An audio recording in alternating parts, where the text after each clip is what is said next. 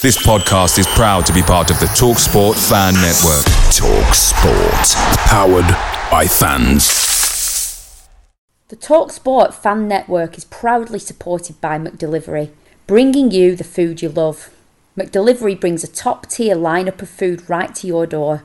No matter the result, whether that's Rovers throwing in a drab 0-0 in the Championship or taking Newcastle all the way to a penalty shootout in the 5th round of the FA Cup, you'll always be winning with McDelivery.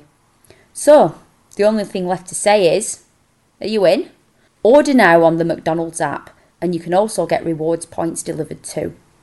So, the ordering today means some tasty rewards for tomorrow. Only via app at participating restaurants 18+. Rewards registration required. Points only on menu items. Delivery fee and terms apply. See mcdonalds.com. Wings are here. Oh, from? No, I'd never order from anymore. Popeyes now has wings in 5 flavors. Ghost pepper, roasted garlic parmesan, sweet and spicy, signature hot, and honey barbecue. Marinated in Louisiana spices, hand battered and flipped. Makes no sense they're $5.99 for 6 pieces. Taste them. Crunchy outside. And juicy inside. Consider me a convert. That's the most romantic thing you've said to me all month. We don't make sense. We make chicken. Love that chicken from Popeyes. Price may vary. www.brfcs.com.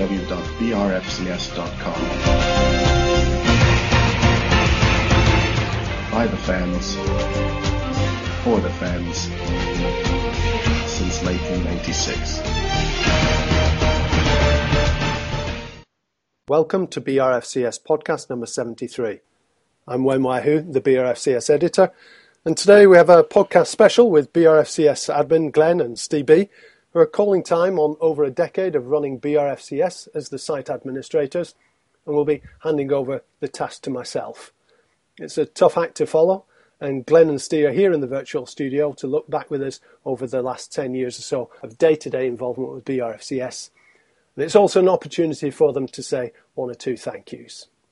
So how are you, gentlemen? Thank you very much for taking the time to come on. Yeah, absolute pleasure. Cheers for having us on. Always been very, very impressed with what you've managed to achieve with the podcast. So it's quite fitting that as our calling shot, it's our chance to be on here. You're both doing well?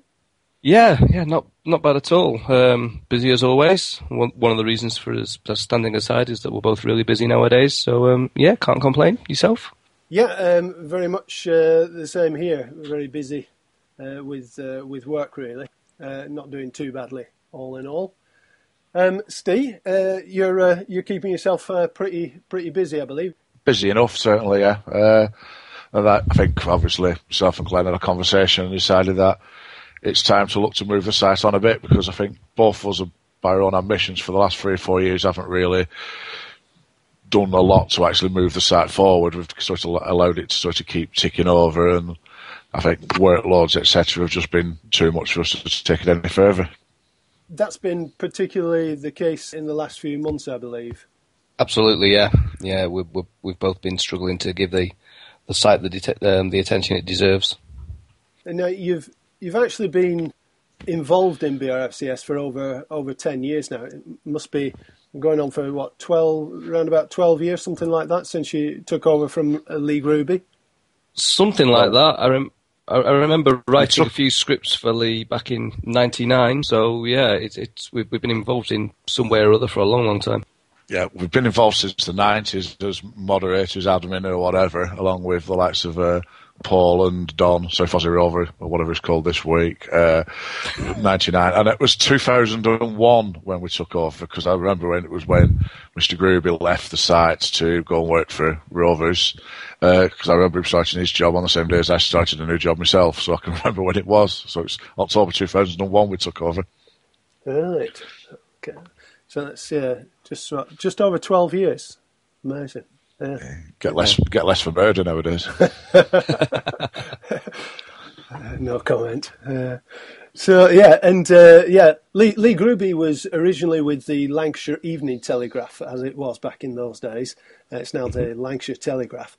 And as you say, he moved over to the club as internet manager, I think, back in 2001. Yep, and you then took over the site. from Lee. Yeah, I'm pretty sure nowadays that Lee would rather have given the site away or closed the site down, knowing the hassle it's had since then. But I think he still gets the blame at the club for everything that goes on. So, got to be a bit careful. But that's what happens when you wait for Mr. Agnew, isn't it? Really, because he's a bit. That's more recent history, I think, isn't it? Though. Yeah, but he's always been knocking around, hasn't he? To be fair, I think that's always been the problem for the site, isn't it? Really, whereas Mr. Agnew's never been a particular fan of it, and when he found out that Lee had sort of passed it on to us two troublemakers, I don't think it was too popular. and this is probably the time to say that after 12 years of having to watch exactly what we say and watch who we expect, it looks like we've got you to shoulder all that now, Wen. So hi Paul, how are you doing? I'd like to wish you Happy New Year, Paul, but I'd be hypocritical to say anything otherwise. Well, we'll be coming on to Paul Agnew later in the podcast under a separate section. Anyway, going back to the BRFCS beginnings, you took over from Lee, and I think you inherited his backroom team and added a few to it. Who was working on it originally? Oh God, that's putting us on the spot. Brownie, who a lot of you will still know from the forums, and was doing the news. Although all of us freely admit that back in those days, the news was basically stealing whatever was on the LET site, rewording it, and posting it up a few minutes after they did. Or just checking Johnny H was on the mods with us. Obviously, Paul and Den and South Oddy Rover, as you mentioned before, they were already part of the team that joined when we did, and we carried that forward. But I'm sure back in those days, 99% of it was Lee. Ricky was involved as well back then. Of course, yeah, Ricky. I always forget Ricky. Sorry, Ricky.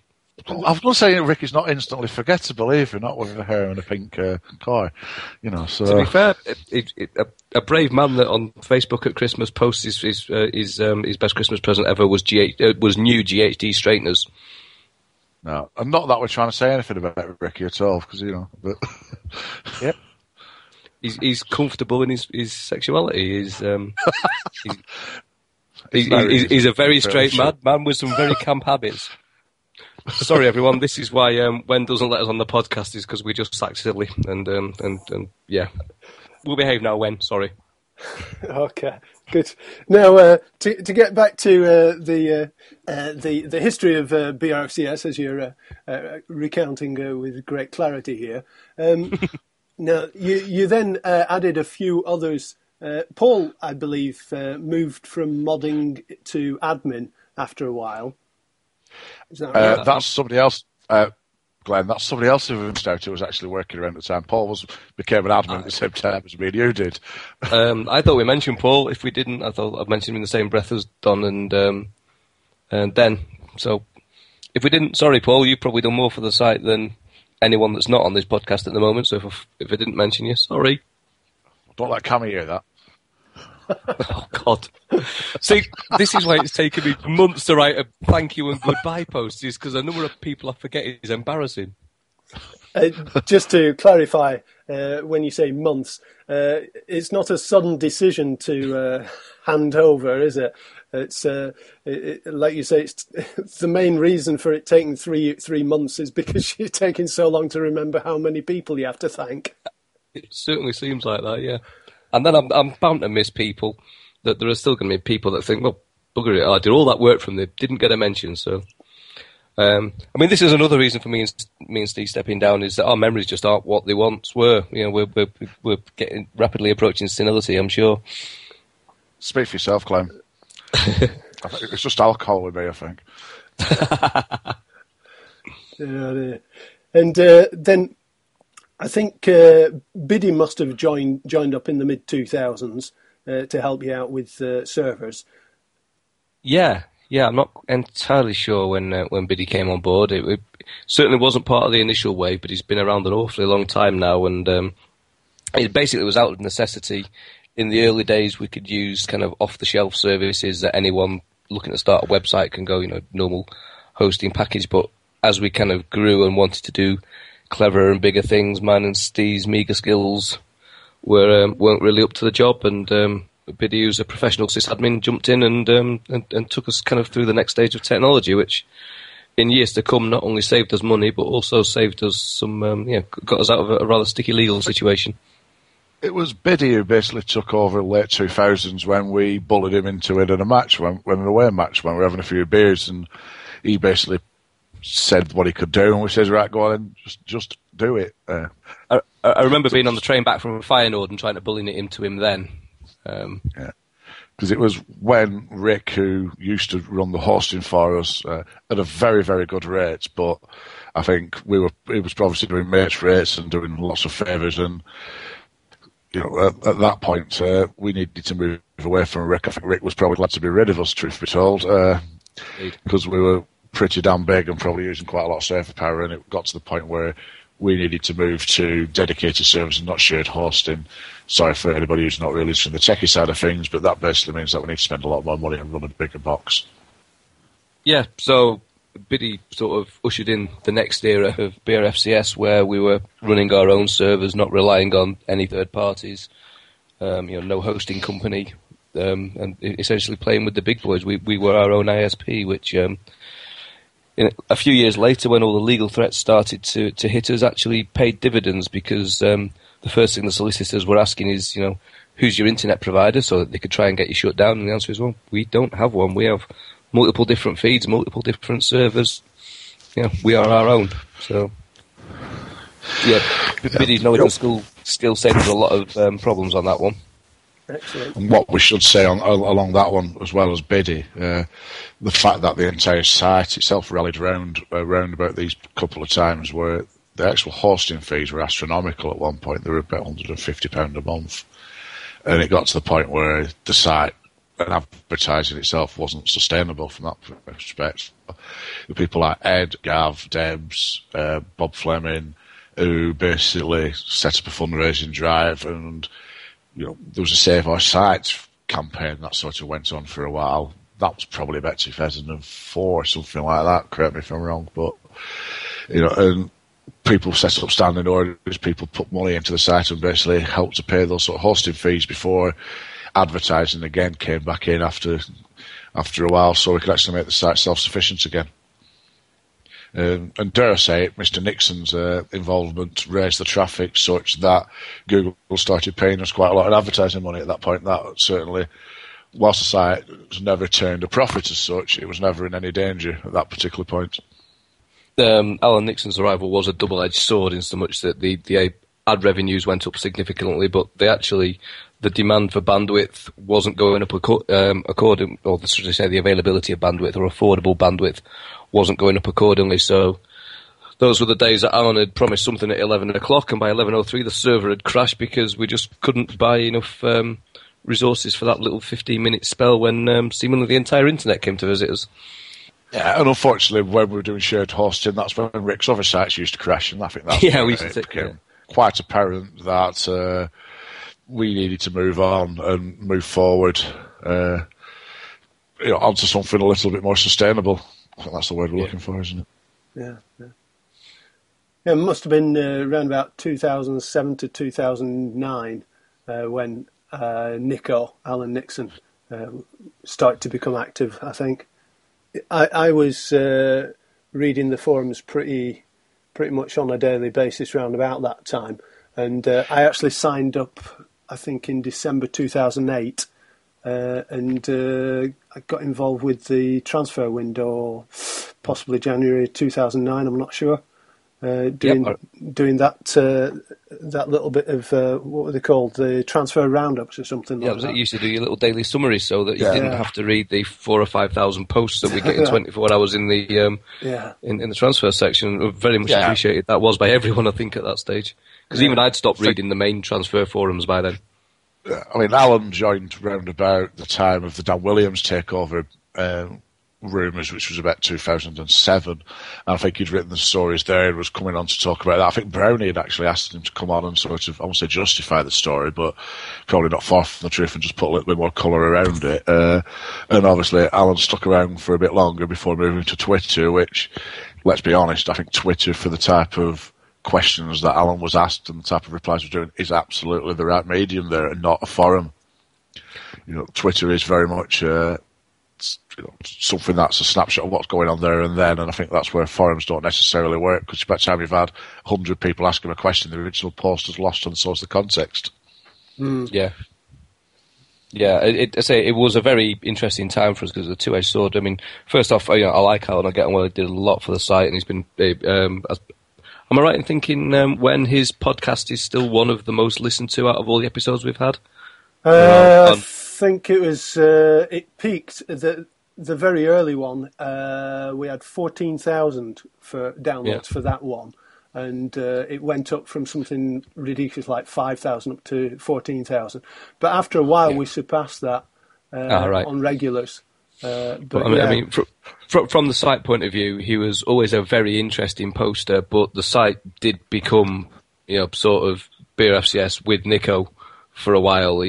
Everything seemed to focus around that, and all the discussions either came back to Nico one way or the other. We had a whole army of people that wouldn't have anything bad said about him, and an equally big army that would take every opportunity to knock him down when he got it wrong. So, whilst it was good from giving the site a lot of publicity, and we're grateful for that. It wasn't our proudest moment in history. It's it did become a bit of Nico TV for a while. Yeah. It actually became a point where it was a rod for our own backs, because just keeping the site going at that particular point was sort of hard work. There were a lot of people who joined who had no interest in the site or the community or anything like that. All they wanted to do was just fire daft questions at Nico. Clearly, Alan Nixon knows a hell of a lot about the club, and he's got a lot of history with the club. You see it from the Jack Walker videos, etc. He's been on the periphery for quite some time and has obviously built up quite a lot of contacts. I'm not so sure that's the case now. Venkers have took over and changed the sort of environment, but I'm sure Alan will argue otherwise, or say otherwise. As tends to happen with journalists, sometimes they're right, or or even when they're wrong, it was right at the time. But some things move along in football, don't they? So two clubs are interested in a player, and 5 minutes later another player becomes available and their interest is gone. Again, most of what you sort of read there is a snapshot of what's gone on in time. Yeah, it's the so-called nicotines, wasn't it? That the sycophantic nicotines that took over the forum at one stage. You had people who were upset about that, or would just, whatever Nico said, would argue otherwise. Hello, Scotty. That's right. Interestingly, I was out with Scotty New Year's Eve, and we were talking about that very incident when we had to ban somebody that had been a long-term contributor to the site, albeit for a brief period. Scotty still maintains that his point is valid. He did mention that Nico got it right, but he did mention that the betting markets did some interesting movements around then. The thing is, back then that was quite scandalous talk. Journalist influences betting market, but nowadays that's it's not a particularly unexpected thing. Of course, journalists influence betting markets. Things like Betfair are driven by internet stories. So, back then that was quite a scandalous statement. Nowadays, it's it's obvious. Nowadays, Betfair would sort of say the same things, that they're monitoring stories as quick as they can, so they get there first to reduce the odds. Yeah. And as I say, the problem with football in general is you get a club that are interested in one manager, one player, one day, all of a sudden that moves on to something else in no time, because clubs haven't got the time to waste chasing some of these targets. So things do move on. Yeah. And, talking about moving on, the development of the site is quite amazing. If you just sort of think of, we're talking about the nicotine era, kind of looking back. The site went over to WordPress. I was just looking. It's 2.5, 3 years ago now that it went over to WordPress. It's quite frightening to think we've been using WordPress for that long. And there's been move towards integrating Twitter, social media. It's quite phenomenal what's taken place just in these last 3-4 years. Over the last 10 years, how have you seen that change? What's driven you to make these changes? from my own point of view, I like to tinker, I like to play, I like to try and catch things early. For all the things that have worked on the site, there's 1,000 things that we've tried that have failed dismally. Me and Steve have had endless debates on the forum about whether the concept of voting posts up and down or users rating each other or rating their posts is a good idea. In fact, the entire focus of the site's changed a few times as well. I mean, under our tenure, despite my best efforts, and yours as well on this one, the focus of the site has always been the forum. Nowadays, the podcasts are now getting scary numbers for the number of listeners. So you could argue it isn't the forums. But even in Lee's day, Lee essentially started out with a news site rather than a community. He then added chat to that. For a long, long time, Lee's chat rooms got way more traffic than the forums ever did. So it's forever changing. And say I've always wanted to get back to a site that gives something to everyone, not just those that want to, in modern parlance, generate user content. I.e., make forum posts and that sort of thing. But I'd always wanted an excuse for people to come back every few days. We know that we were big with the expat community in the early days because it was the only way they were getting news out of Rove as well. There are a million websites that will give you quicker and more accurate news than we could. So just for the hey, we've signed Rudiger Stead type stuff, there's no point us even trying to compete on that anymore. So I mean that was another direction we took, was when yourself and Cammy came along, and rather than doing sort of bland news that every site was going, you started pushing the proper investigative and the real colour pieces, the really interesting bits.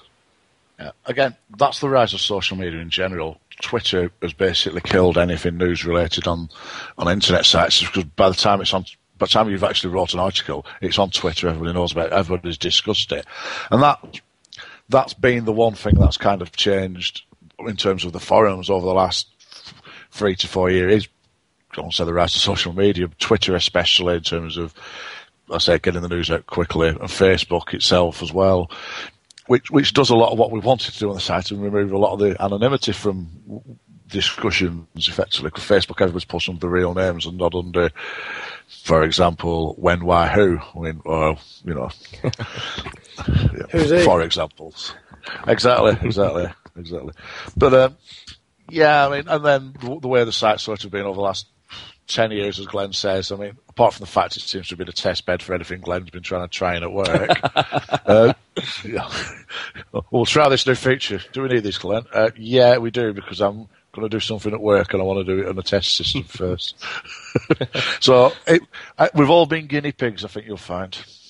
Absolutely. And I've still got some untested code that I think is the cleverest thing in forums. It just needs somebody brave to try it, sat there hiding in the background. But no, there is an element of that. For those that don't know, I spent quite a few years working for a company that specialised in writing small social media plugins for things like WordPress. So we did experiment a lot with that, with things like the online shop and that sort of thing. Nowadays, I work for a company that a third of our business is all to do with online social media moderation, including forums. So the apple still hasn't fallen very far from the tree. There's no way on earth we can afford to experiment our tech on a site like BRFCS anymore. What's worrying, Glenn, is you actually do this for professional, for a living, don't you? Yeah. Yeah, and the fact that I've maintained that we keep such amateur levels of quality control over the site when none of what we actually do to get through on BRFCS we'd ever let happen on a customer site.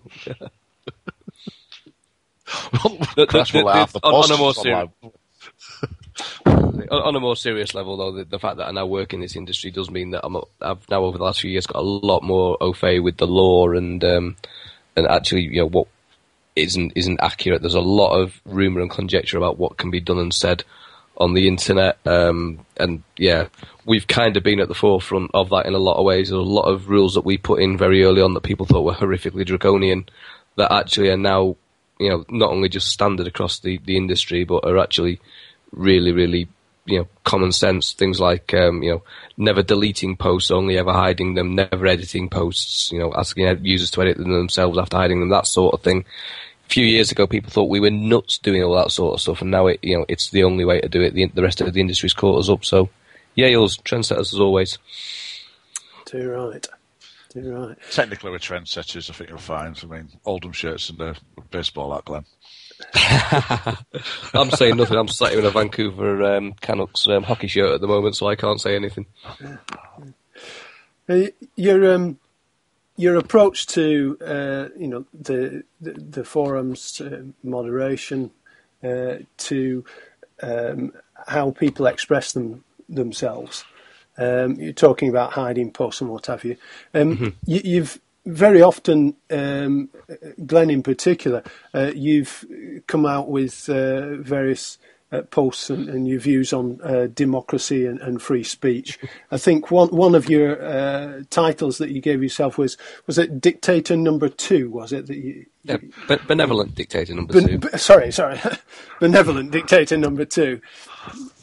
What drives your basic philosophy on in terms of how you approach or have approached the forums and the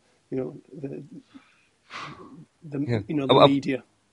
Have we got enough storage and bandwidth for an 8-hour rant on the freedom of speech on the internet at the moment? No, I mean this is actually why over the years me and Steve worked so well as a team, because I am sort of very liberal. I am your typical yogurt knitting hippie type character that believes everyone deserves a voice and everyone deserves a second chance, whereas Steve is much more sensible, much more pragmatic, and Steve can be much more the disciplinarian out of the two of us, and when people deserve it, he can slap them down, whereas I've always been way too soft. So, I mean, I have always been a big proponent of free speech. There's a story for another time of me sort of making that point one night to a policeman when Steve was there, which didn't work out well. The less said about that incident, the better. Thank you. And funny enough, Scotty was there again, wasn't it? Scotty was there on that one as well. Yeah, something about me, you, Scotty, and alcohol. It seems that we end up in trouble. Yes, but yeah, I mean, I've always been very keen on that. But ultimately, the site has to come first. We've always said from day one that the long-term survival of the site is the important thing. So even at times I've had to compromise my own principles and sort of say, well, I see what you're saying, but you can't say that because that's going to probably end up in legal threats that we can't defend. We know what you're trying to say. We know you think you've got a right to say that, but if you say that, we end up being the publisher. We end up with the ones in court, and it's served us well over the years. For all the legal threats we've faced, we never actually ended up in court. Once by the skin of our teeth, but yeah, we always managed to dodge the bullet on that one. I think clearly once the Venkies took over, basically that's when it became a problem. You polarised the entire site, and there were rumours and all sorts of conjecture things about Glasgow gangsters, Steve Keane, certain agents, etc. Separating what's likely to be true and what isn't, and what people can back up, and people were just basically regurgitating something that they'd heard in a pub. And let's be honest, that's kind of what the forum is to a certain extent, is what people heard in the pub is what they've read on a forum. And it's where rumours can sort of, I don't know, what's the word? It's where they give birth to rumours and they just grow and grow and grow before it becomes the story when there isn't actually a story. Or unfortunately, it isn't necessarily a case of, even if it's true, unless you can prove it's true, if someone can afford better lawyers than you, then you're kind of screwed anyway. You see that with the papers. So we had to be, whilst we wanted to let this sort of thing run and run, it was a case of, look, you can't say that, and there's obviously people who are quite vocal on the internet, on other sites, etc., who may well turn around and say, look, we haven't supported them or whatever, but our role in this isn't necessarily to take sides, even though we may agree with certain of these people, is we have to try and remain as neutral as possible. To a certain extent, we possibly didn't do that in some of the things we did, including going to Puna, etc. It's a tough one, really, because you run a forum and you think it's just a case of just run something technical, hide a few posts, remove a few Venki's outposts from Abbey, for example, and it's not quite as simple as that, really. we could go into a lot of detail and get very, very boring on it, but I think that's all we can say, really. It's not just as simple as letting everything go. And every single post leads to something else and leads to something becoming stronger and it running through. And it did get to the stage where we had to remove anything that mentioned a certain person.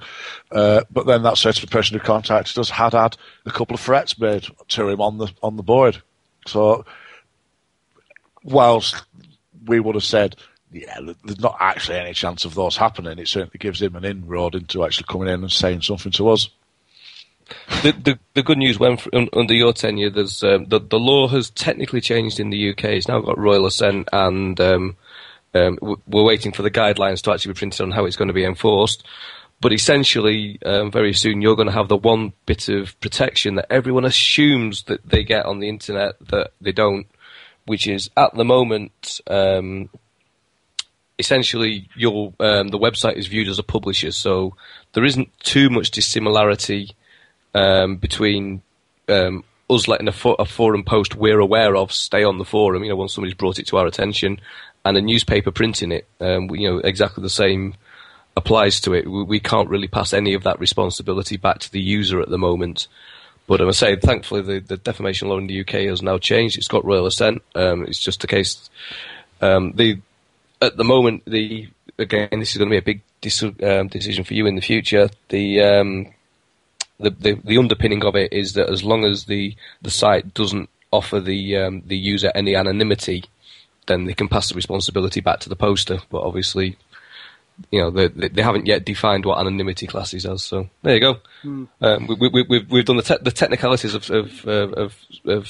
servers, and now we've done the technicalities of UK defamation law. Yeah. That only refers to defamation. Other areas, for example, racist slurs, for example, that's not covered by this. But presumably, that's a good question. But presumably, it will be eventually. I'd have to check up on that. I don't honestly know, to be honest. I know that the entire crux of the law was trying to push the onus back onto the user, which makes a lot more sense. Sure. The way the law stands at the moment is that if we can legitimately claim that we weren't aware of infringing content, we've got a bit of an out there.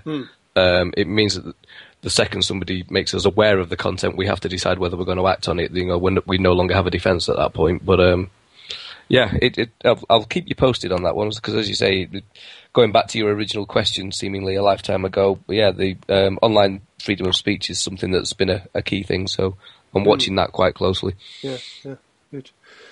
And we touched on something just there about the legal threats. This last 2-3 years has been such a strain on the resources of everyone in the Blackburn Rovers community. As far as BRFCS is concerned, you've had to put up with various legal threats, police visits, numerous emails from certain individuals. Since the Venkies arrived, and it's not so much the Venkies themselves, it's their associates, shall we say. Absolutely, yeah. I mean, I need to stress that Venkies themselves have been fine throughout this. Basically, it was a sea change in the club, because prior to that, we always knew that if something had upset the club in some way, or anyone connected with the club, either John or Tom or Lindsay at the club would give us a call and say, look, we're not going to tell you what to do, but really, have a look. That was a quite nice working relationship. We knew that we weren't, that the first port of call wasn't going to be a solicitor, because both sides behaved sensibly. But suddenly it all changed, and quite often, the first we were aware, certainly of the case that we can't really talk about, the first we were aware of it was a letter from a solicitor, ironically, the day I started a new job, saying, we need you to give us information on this content, this post, this incident, for want of a better term. It was like me and Steve rang each other. What? What's he talking about? And then had to go off and look at it ourselves. So, interesting and fun times. But it was, as I say, it wasn't the club or the Rows themselves. It was other associated people. Yeah. I think I certainly believe that there are people at the club who'd had issues with the site in the past who had represented us in a way that they were trying to paint us as being kind of the bad guys, and dare I say it, as being cause of the protest movement, everything against Venky's, everything against like that. And I think that was certain people using that to dare I say it, feather their own nests and to build up their own little empires as well. Yeah, it was quite shocking to learn that people both inside the club and inside the Rows believed that I was a protest organiser, which was quite interesting. I mean, it was... I certainly did things to support and help Glenn in the early days, but yeah, there was a little bit of a confusion of how much we were involved with it, because amongst the T-shirts were some Venky's Out T-shirts. I mean, we weren't entirely blameless in it all. I'm not going to sit here on a moral high ground and go, yeah, we were all acting in the clear. We got some things wrong, but certainly it seemed that we'd shot up to public enemy number one in a lot of people's eyes at that point, and it's... I think this was going back historically from... We've always tried to get access to the club and work with the club. I know John and Tom have always been very, very good at that, but there were always various dark forces in play at the time who didn't particularly want to work with us, and who would always do whatever they can to paint us as the troublemakers. That's my opinion. Just going off at a slight tangent, something I've always meant to point out on a podcast or on the forum. Do you know in the infamous Sky interview, the phrase "dark forces" isn't mentioned at all, but oddly it popped up in all the all the press that was done after it. It's almost like there was a press release put out to accompany that interview, because not one mention of dark forces, and I've watched that video 50 times looking for it. So there you go. We all know. I was going to say, even when everything's settled down at the club, I still can't beat a good conspiracy theory. On the forums a couple of weeks or so ago, Glenn, you were recounting a story about Paul Agnew. Since you've put it on the forum, I think it's within the realms of our discussion here. And you were saying how it's basically... he was saying, welcome, what is it? You're now playing with the big boys, I think he taunted you with. Yeah, I mean, that post has obviously fallen through a wormhole, because I think I posted that the day that Paul left the club. It was, I mean, I've got to be honest, me and Paul, we have had some pleasant, polite chats. We have got on. I had a great afternoon, sat with him in a hotel where we talked about the site and the future and actually about working together. Ironically, at that point, we did talk about him. We sort of said, well, from a mutual working together point of view, what do you really want? And he said, oh, well, I'd really like to try and get Keane over to the fans a bit better. I think if you put him in front of the fans, he'll come across a lot better than he does on the media. So that led to Cammy's initial interview with him. That was a precursor to us hopefully doing a public meet and greet sort of thing, very similar to the thing that the Action Group did with Shebby Singh. Shebby, but I mean, obviously that never came off, because by that point we couldn't have afforded the security. But I mean, it's unfair to say that me and Paul haven't always, the United, because we have had our times where we've politely got on. But yeah, it was. There was some misunderstanding and certainly some falling outs around the time of the protests over my involvement with them. I mean, frankly, it's not a Paul's business. It shouldn't really matter to him how I was or wasn't involved. But the truth is, other than a little bit of initial assistance and encouragement to Glenn, I wasn't really involved with it. I was never part of the Action Group. What they did, I was quite impressed with in some aspects of it they did very well. Some aspects of it I felt they did very badly, and me and Glenn's relationship sort of went out the window for a while, and we built it back up a bit now. But regardless of that, in the middle of that, Keane does an interview where he said, yesterday I spoke to the leaders of the protest organisation, or words to that effect, when what essentially he'd done was the interview with Cammy. Now, Cammy at the time was a freelance journalist. As far as I'm aware, Cammy wasn't involved with the protest in any way, shape or form. So obviously, the people that Cammy's trying to sell stories to suddenly get wind that he's one of the people behind the protests. You know, and this is kind of affecting his livelihood. So give Paul a call and say, look, Paul, you know, I know that me and you aren't seeing straight eye to eye on this, because at the time he genuinely thought I was behind the protest. But can we just put something out to say that, you know, that was kind of a misquote by Steve Keane on that? Doesn't need to be any public. I don't need a press release. Just something that Cammy can show his employers, or should I say, the people that he's selling the stories to, just to say that it was a slight misunderstanding. It was at worst a protest sympathiser. And Paul's reaction, and live with me to this day, that, you know, the rest of the story's getting murkier over time, but the phrase he used, sorry Glenn, you're playing with the big boys now, and it was like, really? You know, this is what a professional in your position does? You know, you see this as a personal battle between me and you that you're willing to cost Cammy's livelihood over? So, you know, as I mentioned before, wet liberal, always happy to give people the benefit of the doubt, but that was kind of the last straw with Paul. It was like, you know, just can't deal with him after that. And then, it seems that he may have tried to influence whether or not I got to go to Poon as part of the fans forum, but we never knew that for sure. That only came back unofficially to us, but it seems that was something else he tried to influence strongly afterwards. But that's his call. I mean, to be fair, if he thought I was part of the protest movement and thought that I was a risk to the group, then I suppose that's probably a fair call on his part. But that stung a little bit. Yeah. Now, you're indicating there that you went out to Pune. You're both members of the fans forum. You have been for must be 10 years now, I guess. I've actually recently stood down from that. A lot of the same logic and reasons for why I'm standing down for BRFCS. It's just I don't have the time to do it properly. You know, once upon a time I had a job that I could easily sneak off work and take a nice leisurely drive across the Pennines to a meeting in Blackburn. Whereas now I come out of work at 5 o'clock, have to sort of sit right on the edge of the speed limit and still turn up late.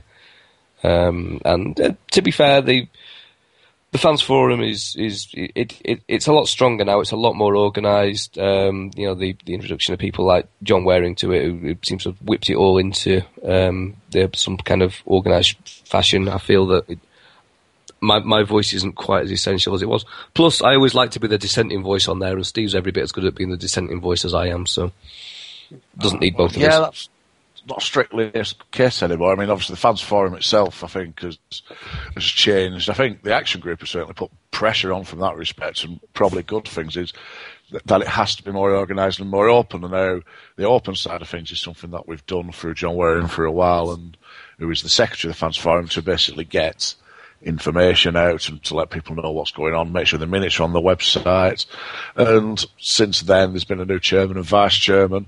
The chairman's Andy Neal, who I think's been on podcasts before, who's also our accountant, and we better make sure we thank him, and Pennine Lancashire Accounting even at some point, because obviously they do the accounts for the site very well. And then the vice chairman's myself at the moment. That sort of, it's floated on between the forum every 12 months, and that's really, let's be honest, the more procedural roles than anything else. They don't mean anything of any great significance other than that we chair the meetings and somebody has to do that. That's still running quite nicely. Has the meetings on a regular basis. I believe the action group are having meetings on a regular basis, and it's only a good thing that different groups are meeting the club.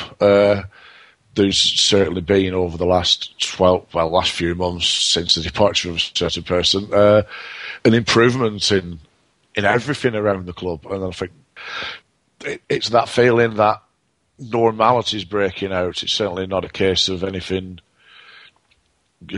great or anything from that level, but it just seems to be common sense, seems to be happening around Ewood at the moment.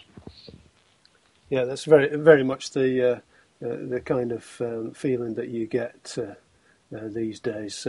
Gary Boyer, of course, is kind of taking on the same role that Steve Keane held, but obviously he's got the club at heart, and he's also a decent guy, so that does help. The same official role, I think you'll say there, Wen, because obviously there's lots of rumours about what role Steve Keane actually had. And obviously I wouldn't say anything on the podcast anyway about that. Yeah. Dear, oh dear. Hey, weekend is not our problem anymore. So, technically it is, because we're going to get into the fact that we're still remaining as directors of BRFCS Limited, aren't we? So we do have to be a little bit careful in that respect. So business-wise and legalities and finance-wise, we're just going to stick around in the background and allow when to actually run the site. And effectively that's where we're going from here is... Yeah, Wen's going to be in charge of the moderation, so, maybe you'll solve the problem with Abby. I don't know. Probably not. I'd just like to clarify here that I'm not in charge of the moderation. Oh, yes, you are. I think you'll find. I was going to say, you're in charge of whoever you have in charge of the moderation. That'll do me. Yeah, that's right. That's more accurate. What you will find is that whether you're in charge of the moderation or running the moderation or not, you will get the blame. Yeah. Well, I don't mind that. I don't mind that. And you'll get the begging letters. You'll get the I know where you lives. You'll get the I mean, you've been on our admin mailing list for a while now, but we do get some pretty, well, both ranging from absolutely comically sad to genuinely quite scary. Reminded the other night of the infamous Itchy thread where a young poster to the forum essentially said that it was going to bring us down from the inside because he knew the admins and he knew where we lived, and it was absolute comedy gold. That was Lofty, was that? Was it Lofty, not Itchy? One of the two. Yeah, Itchy it was a long time ago. Well, we called him Itchy because, he wouldn't call himself Itchy, and I think we called him Frush at one point because he's an irritating... yeah. Talking about members who were... I won't say members, but members who were interested. Itchy, well. Vingy, Lofty. I think it's anybody who ends in Y. Sorry, Abby, you're actually not a bad guy. Hey, come on, we've already dug ourselves out of one hole with Ricky. Let's not put us back in another one. Oh, I'm Ricky, yeah, of course, yeah. I actually said I'm Flopsy. I was going to say Flopsy the Supermod as well. Actually, we forgot about Flopsy, didn't we? It was the mod we forgot from 2001 when we took over. Yeah, so that's another amendment. Yeah.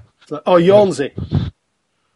Oh no, Yawnsy's all right. Yawnsy was a good one. Flopsy was a. You forgot to mention him earlier. I mean. Yeah. Yeah. We're talking about problem posters, though. We're not Flopsy and Ricky. That was a bit harsh, isn't it? Too right. And there've been quite a few characters during your time. Just thinking, you're talking about Abby there. But there's other characters like Jim Mark II, the Nogdrog. Who else is there? South Aussie Rover. There's been quite a few characters, Scotty, over the years, yeah? So, another troublemaker ended in Y, Scotty. Yeah. No, I think the problem with the characters is that they have got opinions. They aren't scared of expressing them. They become the characters because they're good posters as a rule, well, most of the people we're talking about there. They might have completely polar opposite opinions, and that's where it's interesting because the fallout from one of those sort of, and I'm not saying they're intentionally inflammatory posts, but they'll post along that lines, and then somebody will post something out how the Venkis are doing, and full well that Abby will be #Venkis out before you've got a chance to actually read the first post, for example, and. Yeah, no, that's the good thing about the board is that the characters are the stronger posters, and they've made the actual character of the board itself.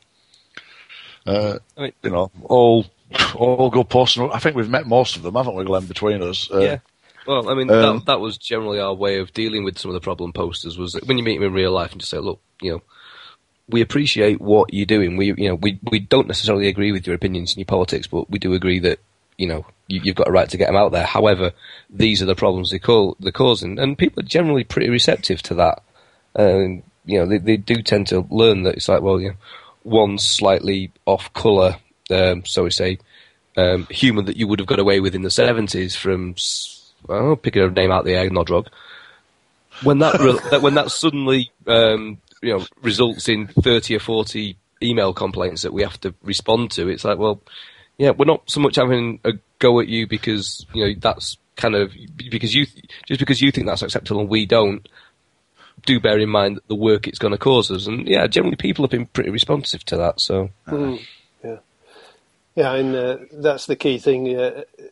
This idea of self-policing and self-moderating. If people actually understand just how much work it makes for the others, then I mean, basically the forums can't continue if people seek to destroy it from within, as you were saying before. Yeah, and the issue does happen when you've got a black and white issue, and certainly regarding the owners, it's either you want to support the club and let everything sort of continue and whatever, just start to improve and see what's going on, or you just want them out anyway. But somewhere down the line, the truth is somewhere in between, is that they still probably need to go. They're still not necessarily doing the best possible job that they can do, but to say that you want them in or you want them out, the truth is probably, like I say, somewhere it's all shades of grey, effectively. Yeah. Now, just moving on to a word that is very often being used by yourselves, community. I thought it was going to be something else beginning with C. The online community and the real-life community. The line is blurred there for you two, because you're down at the Rovers, home and away. You take part in, or have taken part in, Fans Forum over the years. Very much involved. Yeah. It's not even things like Fans Forum. We've done 2 football matches against a Turkish team, a football match against an Austrian team. We've done Sportsman's Dinner. We've done plenty of five-a-side tournament that obviously goes on with the Northern Irish branch. Various other sort of events like that. We've had awards evenings. We've had all sorts of site meetups, etc. And we rescued Raising the Coffin. Yeah, we did the Raising the Coffin. We did, so it's to the point where there's people off the site who are our friends now, and there's obviously people on the site who are our enemies. Strangely enough. No, but we've made genuine friends over the site, haven't we? I think that's what we've got to look on. And, even down like sort of 12, 13 years ago, going to an away match, someone at the train station going, "You're that Steve B, aren't you?" Yeah. Well, we're having a beer when we got to wherever we were going, I'm like, go on then. I'm quite easy that way, to be fair. Someone's offers me a pint. Yeah, I mean, to me, the community element is kind of where it's always been for me, be it the online side or the offline, the actual real world side. I've always got a real buzz out of the things that we've actually involved that aren't virtual. I know that we didn't do the lion's share of the work there, the Turkish lads did it, but the stuff they pulled off in Turkey was absolutely stunning. I imagine a lot of you have seen pictures from the airport, but it just doesn't do it justice what they managed to pull off that day. We went out there expecting the Istanbul style welcome to hell thing at the airport, and what we actually got was a similar sized crowd in national dress, sort of really attractive girls in local football shirts, doing a line of honour, putting Turkish delight in your mouth. Pretty much everyone didn't make it out of the airport with any Rovers shirts left because everybody wanted to swap a shirt. It was just absolutely nuts. So interesting. It was carnage, was that day? Yeah, it was absolutely insane. Even the day after, the whole thing that we tried to organise, because we knew nothing about the airport. They said, "Oh, we'll go and meet you at the airport." It's like, "No, don't bother. We've been on a flight all day and we've been drinking a bit. Don't bother." And then to get that. But the real thing that we tried to organise was what started out as a five-a-side kickabout in a park. The history of it was it wasn't that long after the 2 Leeds fans died over in Istanbul, and England were playing there a few weeks later, and the FA had advised England fans not to travel to Turkey. So the fact we were going out there was, a lot of people thought it was quite a scary trip, but we, through the club actually, and the club did a lot of help vetting who we were talking to and making sure they're all legit, but we got in contact with one of their organisers who, interestingly, has actually been one of the organisers of the recent protests in Turkey. But we got in contact and say we what we thought was going to be a kickabout in the park was on their official training ground, full proper 11 aside, two ex-first team players on their side. The mayor of Ankara opened the game, and the British ambassador was present, and it was Channel 5 did sort of some of it in their pre-match warm-up, and it went out live on Turkish TV. It's like, it was insane what they pulled off, absolutely insane. And I think for us to do our part in that was just nuts. Going back to the good relationship with the club, that's where I went in 2 or 3 times. Myself and Glenn went to see John Williams as soon as we started organising this game. John's like, look, I don't want you to do anything that could possibly injure you or hurt you, blah, blah, blah. And basically got John Newsham involved, and John Newsham was one of his site visits effectively to Turkey, went and checked everything out and made sure everything was fine and checked it all out. Says, look, this is honest. And they're a little bit surprised. And then it's Lindsay, great, invites us down to the club. She says, go and pick up a load of shirts, pick up a load of Rovers goodies to hand out to everybody. So obviously wanted to show that. But just a surreal moment when we're on the plane, having drunk 2 planes dry between us as Rovers fans, for an announcement with mine or Glenn's name to come to the back of the plane so we can get off and meet the Mayor of Ankara on the tarmac. I'm like, what the hell's going on here? Bear in mind that Jamie had been passing lots of vodka at the back, meeting the mayor on a television camera, and the tarmac is like, yeah. Yeah, I mean, to be fair, when we were called to the back of the plane, I was expecting, a full cavity search at the end of that. I thought, this is kind of their way of like, yeah, you're the ringleaders, you're gonna, we're gonna set the stall out. But yeah, absolutely opposite. Never met a bunch of friendlier people. I think you're hoping for the full cavity search, really, weren't you? To be honest, I think we drunk that much when we got off the plane. Yeah. Yeah, it was a good day. It was a good day. Things changed a little bit for the worst later in the afternoon, but that's something I'm not particularly... The bus from hell I'm not going to go into at this particular point. Yeah, there you go. For everyone of you that meets us in real life, ask Steve about what happened when he stole my minibus. I tell you, I didn't steal your minibus. I was actually supposed to be on that minibus anyway. It's just everybody else stole it, and I was the only one who got on it. But yes, you were complicit in the stealing of my minibus and feared for your life afterwards. Yeah. No, I mean the Turkey game and the Austria game. Then obviously the Turkey game at home we had to organise, and we had to try and get the guys who'd organised it visas to travel. Funnily enough, Beres, who was the guy who organised it, who one of the protest organisers, wasn't allowed to travel for, I think. They must see him as a domestic terrorist or something as daft as that, I guess. I think a large part of it was... Sorry, go on. They would not let him travel, but we had people like Orjan and bloody name, Bassard basically coming out. Yeah. 3 or 4 of them came out, and thanks to JPW for basically putting him up at his house and taking him around some of the football grounds. We went to Burnley's ground with him wearing a Rover shirt and...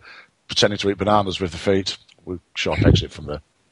But yeah, even on that, the club were great because I mean, it was we couldn't sort Barris's visa, which I'm sure was something down to him having elected not to do national service, so he can never leave Turkey. But the cost of them getting over was stupidly prohibitive, so the club kind of put a little bit of gentle pressure on Gençler Ligi to free up some of the empty seats on the official plane.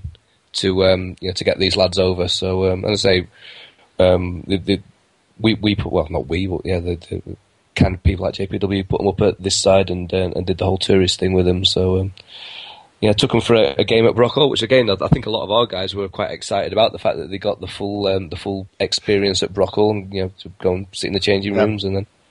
People like Ricky drove up in his pink car, and people like Ed, who I've not seen around. JPW played. Even I had 5 minutes before I got a bit tired.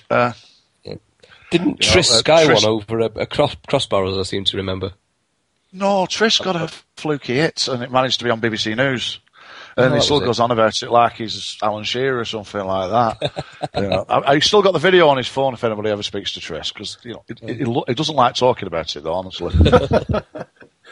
But no, I mean, even that, the fact that, it was only watched by sort of 10 men and a dog, but one of those 10 was John Williams, who completely unexpectedly just turned up and came down and watched. And it was one of the nicer pictures from that is, it just looks like somebody wandering around the edge of a Brockhall pitch. And it's like, actually, that's John Williams, the football club chairman, came down and watched that. Oh yeah, and then afterwards we did a presentation on the pitch, which was again still one of my proudest moments as a Rovers fan. Not for the whole presentation thing, because I mean Lindsay had organised most of that, and there wasn't a lot to do. But no, I stood there in the tunnel, and John Williams who at this point I obviously knew who he was very well. I didn't expect that he'd have a slightest clue who I was. He turned around and went, "You're not talking to me today, Glenn." It's like, my God, I've just been accused of blanking the Rovers chairman. It was like, my day can't get any better now.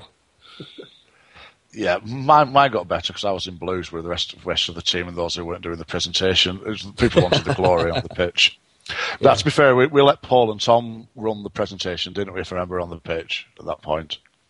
I believe so. I as I say, senility's kicking in now. I vaguely remember. I actually thought Den was involved with all that as well. But what was the presentation? It was just a thank you trophy. It was just a trophy for I think. Was it a combined thing that technically they won both legs? I mean, I know that they absolutely hammered. They technically won on away goals because it was Mark Jackson, the goalkeeper in the home leg, decided that he wanted to take a penalty, so he ran up to take the penalty, and it's still somewhere in mid-air somewhere. But this game was 3 days after Beckham missed a penalty against Turkey and skied it. So as we walked into the Furnhurst at the time. They were actually showing the game on Sky Sports News.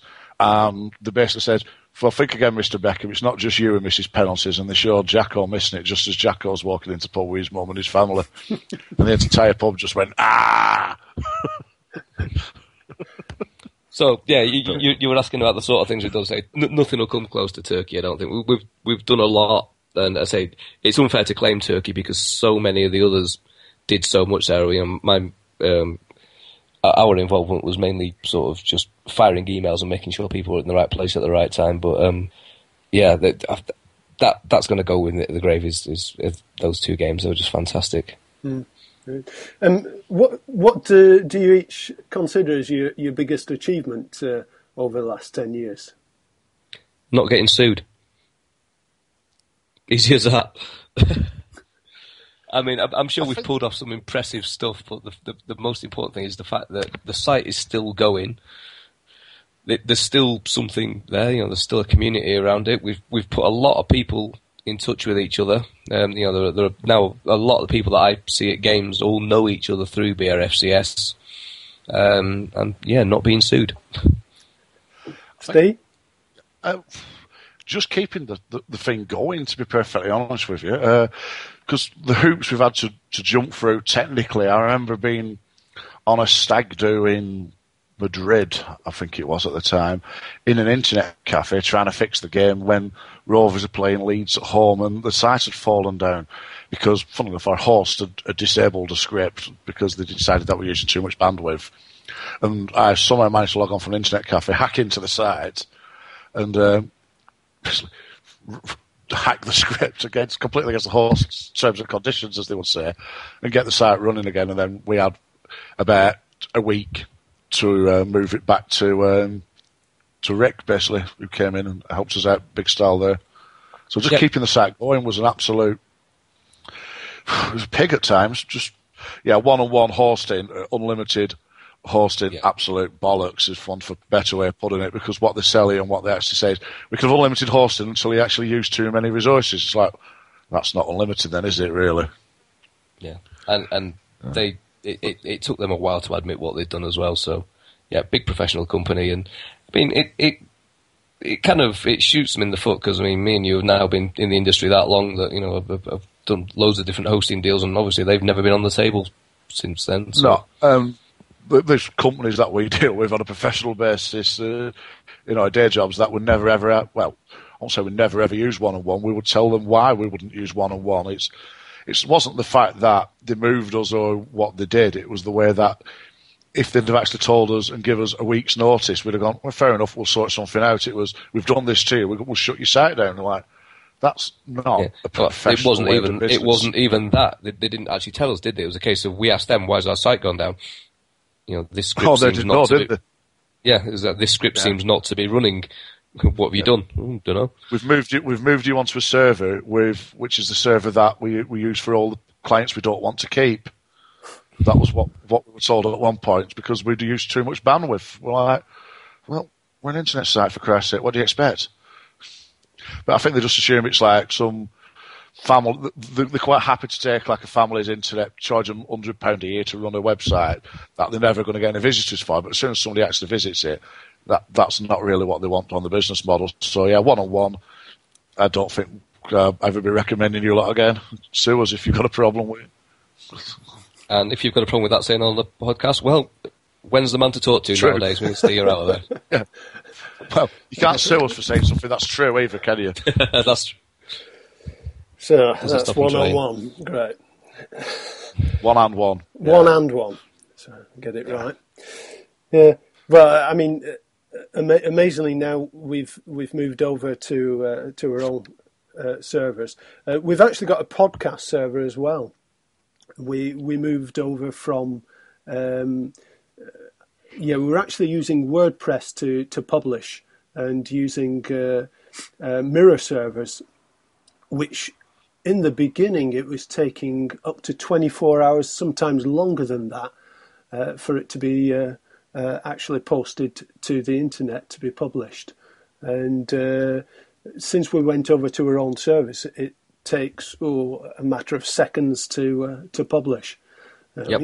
Obviously once I've put everything together, but it's phenomenal the leap in technology that we had just by running our own stuff. Yeah. And that's all down to Biddy. I mean, back in my day, it was all about doing it cheap, which is why CDN servers were the way to go. And Biddy just looked at the prices that we're currently paying. He went, "Hang on, we can do this. We can host our own podcasts and still stay not cost us a fortune." So amazing, absolutely amazing stuff. You've just before you were saying that you'll actually remain as directors of BRFCS Limited.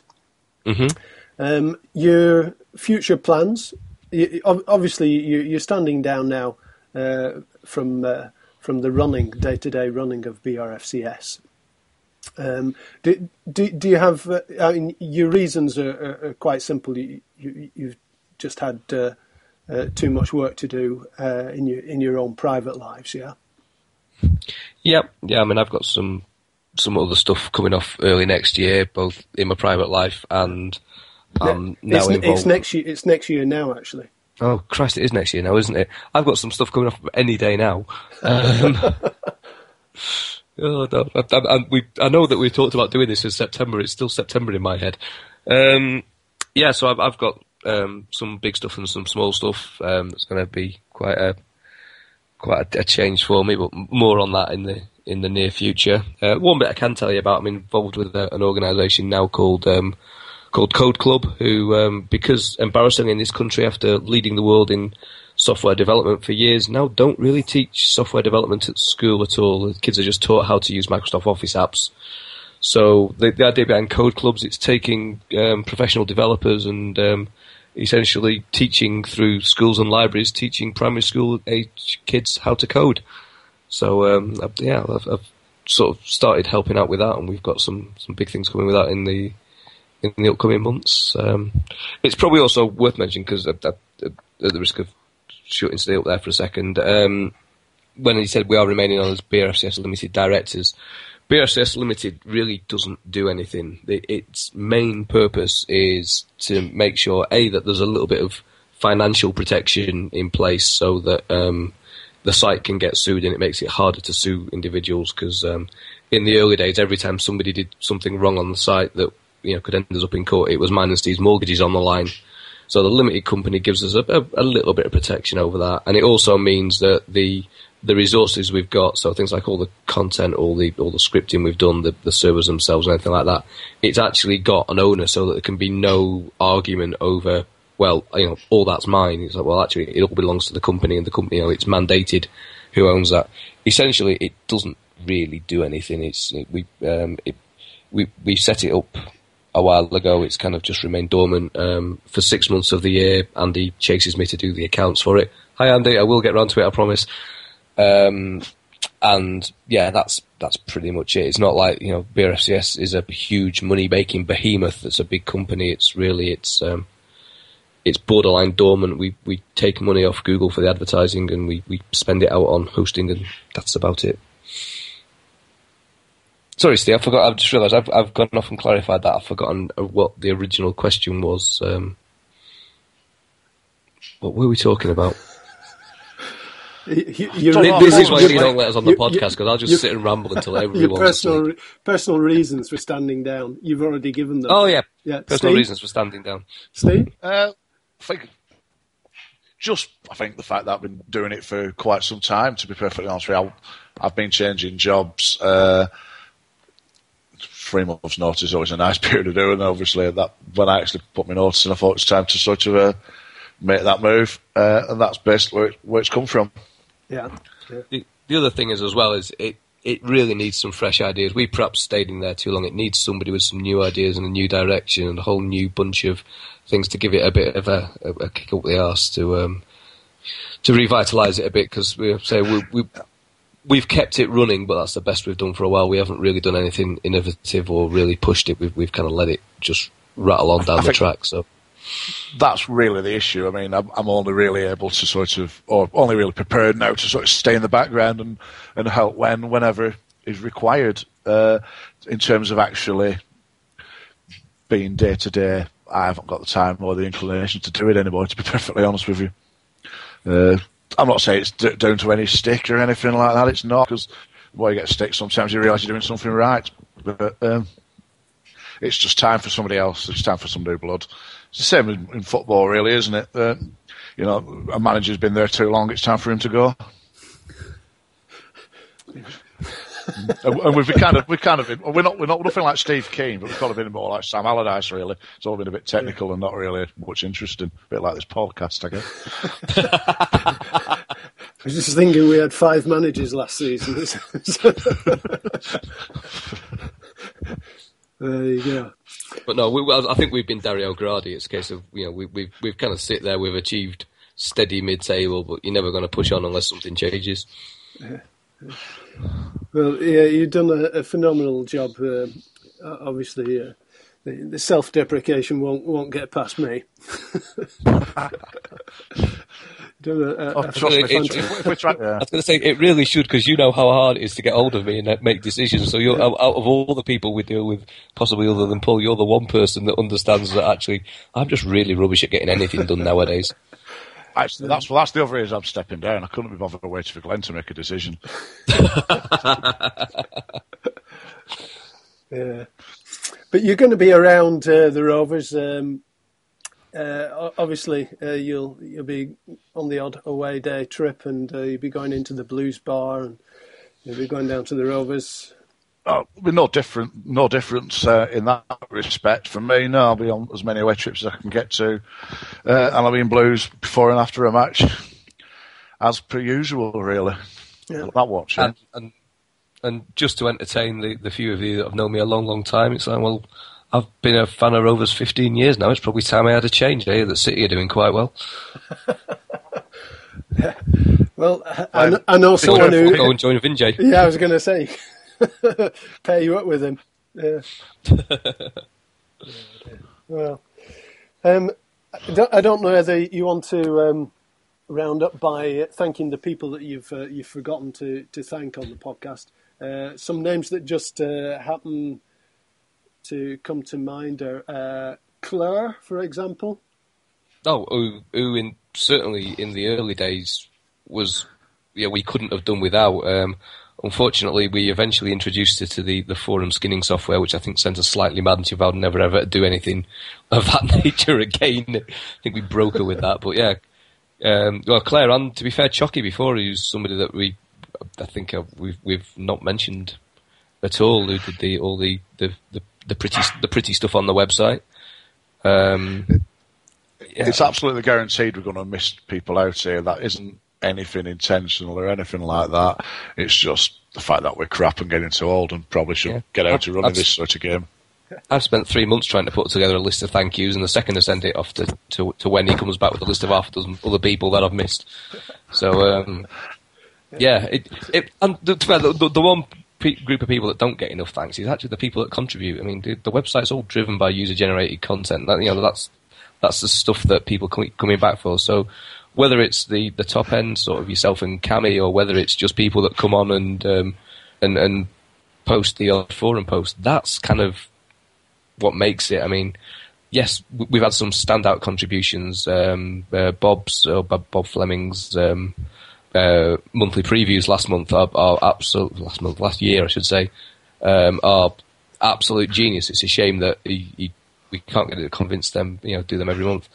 Parson Blue, whose match reports are of a absolute sort of professional level. That they are stunning, and I'm hoping that you can start making even more use of him in the future. As I say, Andy, our accountant, never gets a look in because we always forget about him until afterwards. And he's a guy that's trying to run an accountancy and business and be on the fans forum and sort of hangs around BRFCS and puts up with me being really, really rubbish at doing the accounts, which when they're so simple you'd think would only take me 10 minutes. But who else are we likely to have forgotten? I mean, we've had an army of mods over the years. Modes 98. Modes, Christian, yeah. Christian, of course, yeah. Again, helped on both content and moderating, and really, really nice guy. Met him a few times at an away game or two. Go on, then, give us some other people we might have missed. Just off the top of my head. Cornwall Rover, Dave. Yeah. Yeah, thanks, Dave. Who admittedly I did thank in the my big thank you list is Cornwall, Dave, and when picked up went oh yeah, Cornwall Rover, as in Dave. Cornwall Rover, Dave, yeah. And True Blue as well, who's been moderated probably as long as most, and Alan 75, who's done the news moderating and who's just generally somebody who helps vote quite well. Lots of people, really, isn't it? And that's where we've got to say, if we haven't missed yet, don't take it personally. Yeah. We're just shit. Crap, I should say. No, I mean, and all the people that helped out the events in anyway, I know that there's sort of Bob Fleming and Ewood Dawn, who we've now got to know quite well in recent seasons. The amount of effort that Dawn put in to walk a polystyrene coffin 200 yards down a road was just unbelievable. There was a suspicion at the time that the council were purposely making it hard because, if we have a right to a procession, then it makes other people organising it for protests and what have you have to follow the same rules. But my God, the amount of documentation she had to do for that to submit to the council just to walk 200 yards with a polystyrene box on a few shoulders. But even that, I mean, the Dawn got in contact with, I believe, Andy Cryer's wife, who's something in Blackburn's Amdram scene, who then put us up with two professional actors to be both the vicar and the pallbearer that day. People like that we're always bound to forget because they do fantastic jobs, and because we don't see them in the pub again, they're not usually in our minds. To be fair, I mean, the action group helped us out quite well there, didn't they? They put us in touch with Maureen and got the council to actually, Maureen Bateson, who was very good at organising that one from the council side of things, put a lot of effort in. Oh, absolutely. For a lot of the red tape.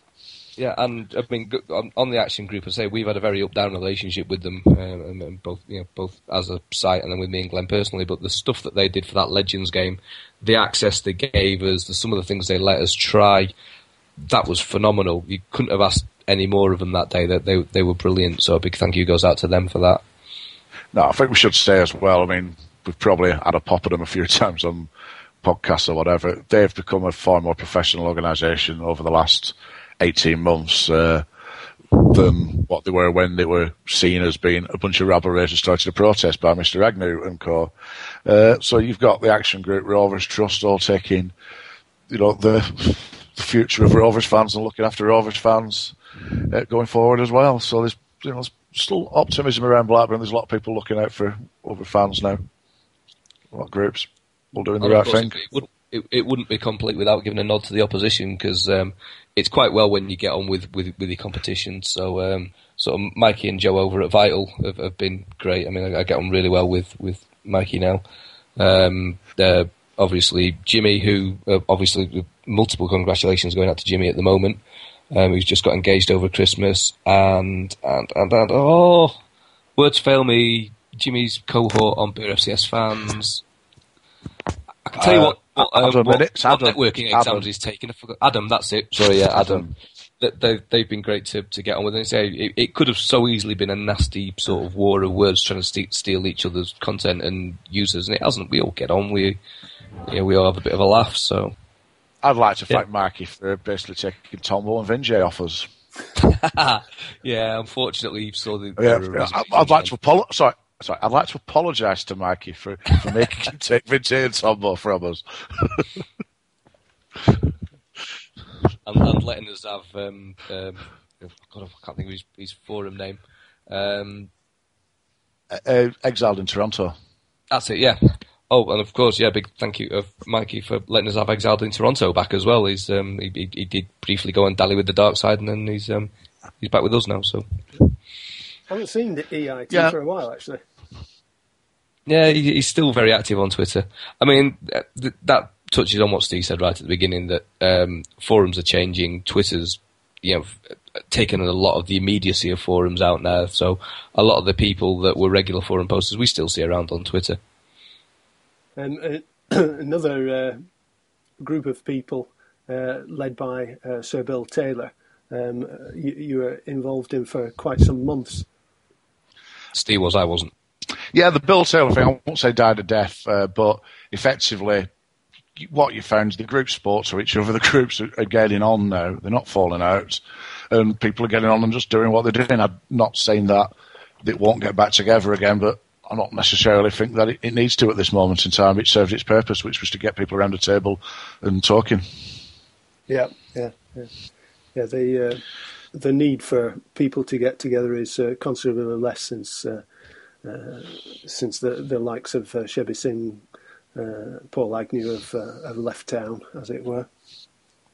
Yeah, I'm sure that's completely unrelated. I'm sure that those two names leaving the club didn't change anything at all, honest. But no, I'm still guarded with what I say, but it does seem now that we've got what we wanted, that the owners are now keeping a respectful distance, and if they are pulling the strings, they're doing it in a much more subtle way, like a normal football club. A lot of the dirty laundry that was being, where sides were playing off each other, and it was no big secret that, information was leaking out the club left, right, and centre with some very slanted views on it. All that now seems to have stopped. We're almost like a normal football club. Mm. Put it this way, I wouldn't swap Venky's for Vincent Tam at the moment. Mm. Whereas 12 months ago, I'd have swapped Venky's for various members of the Third Reich. Yes, Third Reich. Yeah, perhaps not the best example. No. That's pretty much what we've... Yeah, the Third Reich, that's pretty much what we've been accused of as moderators sometimes, isn't it, of being, so, yeah. Okay, you were asking before about the highlights of the board. It was possibly part of that same lofty conversation where I was accused of being North Korean. Not like North Korea. I was accused of being North Korea, which it's... the internet's a strange place when I can take on a large landmass. Yes. There you go. Well, we'll round off there, I think. Yeah, we said this would only be 10 minutes earlier, didn't we? Where did we get that idea from? Yeah. What's that thing about once the drivel? Once the discussion comes down to Nazis, that's the end of it. Absolutely. That's always the same on the internet, isn't it? Yeah. Anyway, so thanks to both of you for coming on. You've managed to say thanks to any number of people except for Oz. And, oh God! Sorry, Oz.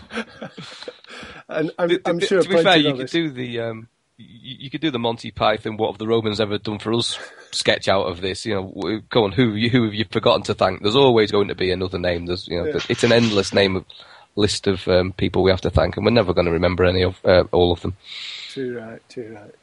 But, I think we'd have to thank all the members for putting up with us, to be fair, and for also making the site what it is. Because a site that is member-driven, it relies on its members and not on its moderators, to be perfectly honest with you. Yeah. Or its admin even. Anyone that knows me and Steve knows that we just sit in the background and get other people to do stuff. It's what we do. Yeah, great. Well, everybody who knows me knows I do absolutely nothing yet. Well, I'll take it upon myself to thank you on behalf of all of those members that you refer to say a big thank you for taking the site from over 12 years ago, from a relatively small community to what it is today, a thriving, vibrant community of people across the globe who all in some way love Blackburn Rovers and identify with Blackburn Rovers. It's wonderful that you've been able to keep going through some extremely difficult times.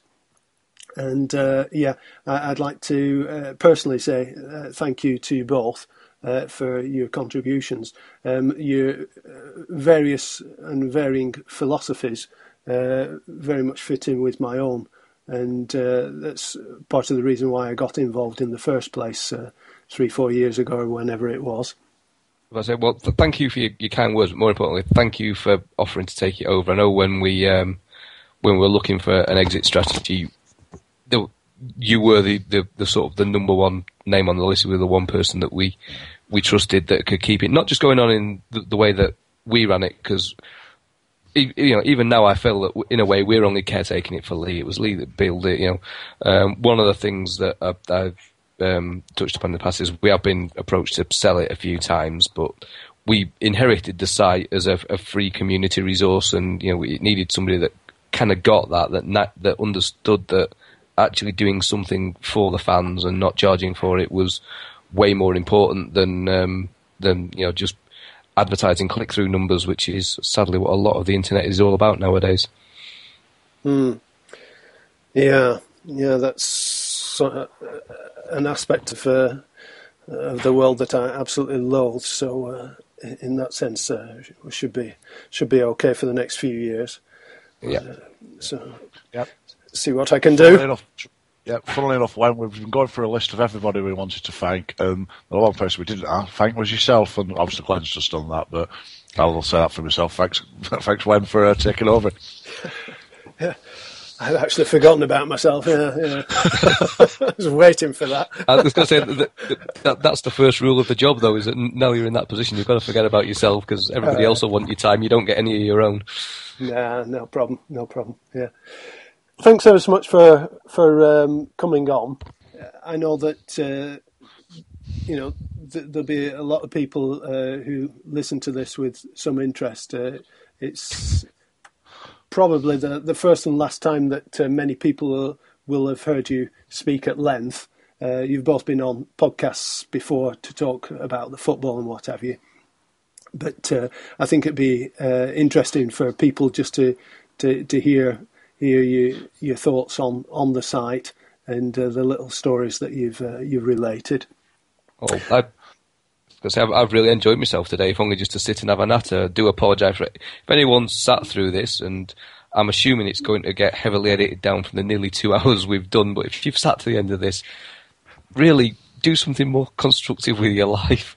Go post on the forums. Don't sit and listen to us to drivel. Or if you want to, if you've actually really enjoyed this, come to a game, come and see us in the bar, buy us a drink, and we'll sit and natter like this for hours at you, because it's what we do.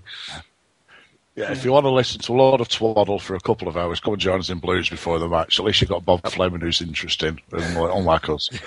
Absolutely, yeah. And at least there's beer on tap, which... I'll have to edit this so that we put this at the beginning so that people don't have to go through an hour and a half of it. Listening to do it as a disclaimer. Warning, the next 2 hours are exceptionally tedious. Dear, oh dear. You may well have forgotten this, but we've mentioned that we're in Blues a few times before the match. Right. We've not been very subtle about it. Okay. Yeah. Doesn't even earn shares, earn anything on it either. No. Exactly. I don't know. Are you shooting for a free pass next year or something, Steve? No, not at all. No, I'm shooting. I'm just saying that's where we normally are before a match. More likely a free beer. It's about the same price, isn't it? Price in blues, to be fair. But yeah. Going for the company, not for the price of the pint, I think you'll find. Absolutely. Good. Well, thank you very much. And I think I'll bring proceedings to a close here. To everyone out there who's listening, wherever you are in the world, thank you very much for joining us. We'll be back to the more regular podcasts very soon. And in due course, I'll be announcing on the website what exactly the plans are for BRFCS in the future, post Glenn and post Steve. Thank you ever so much.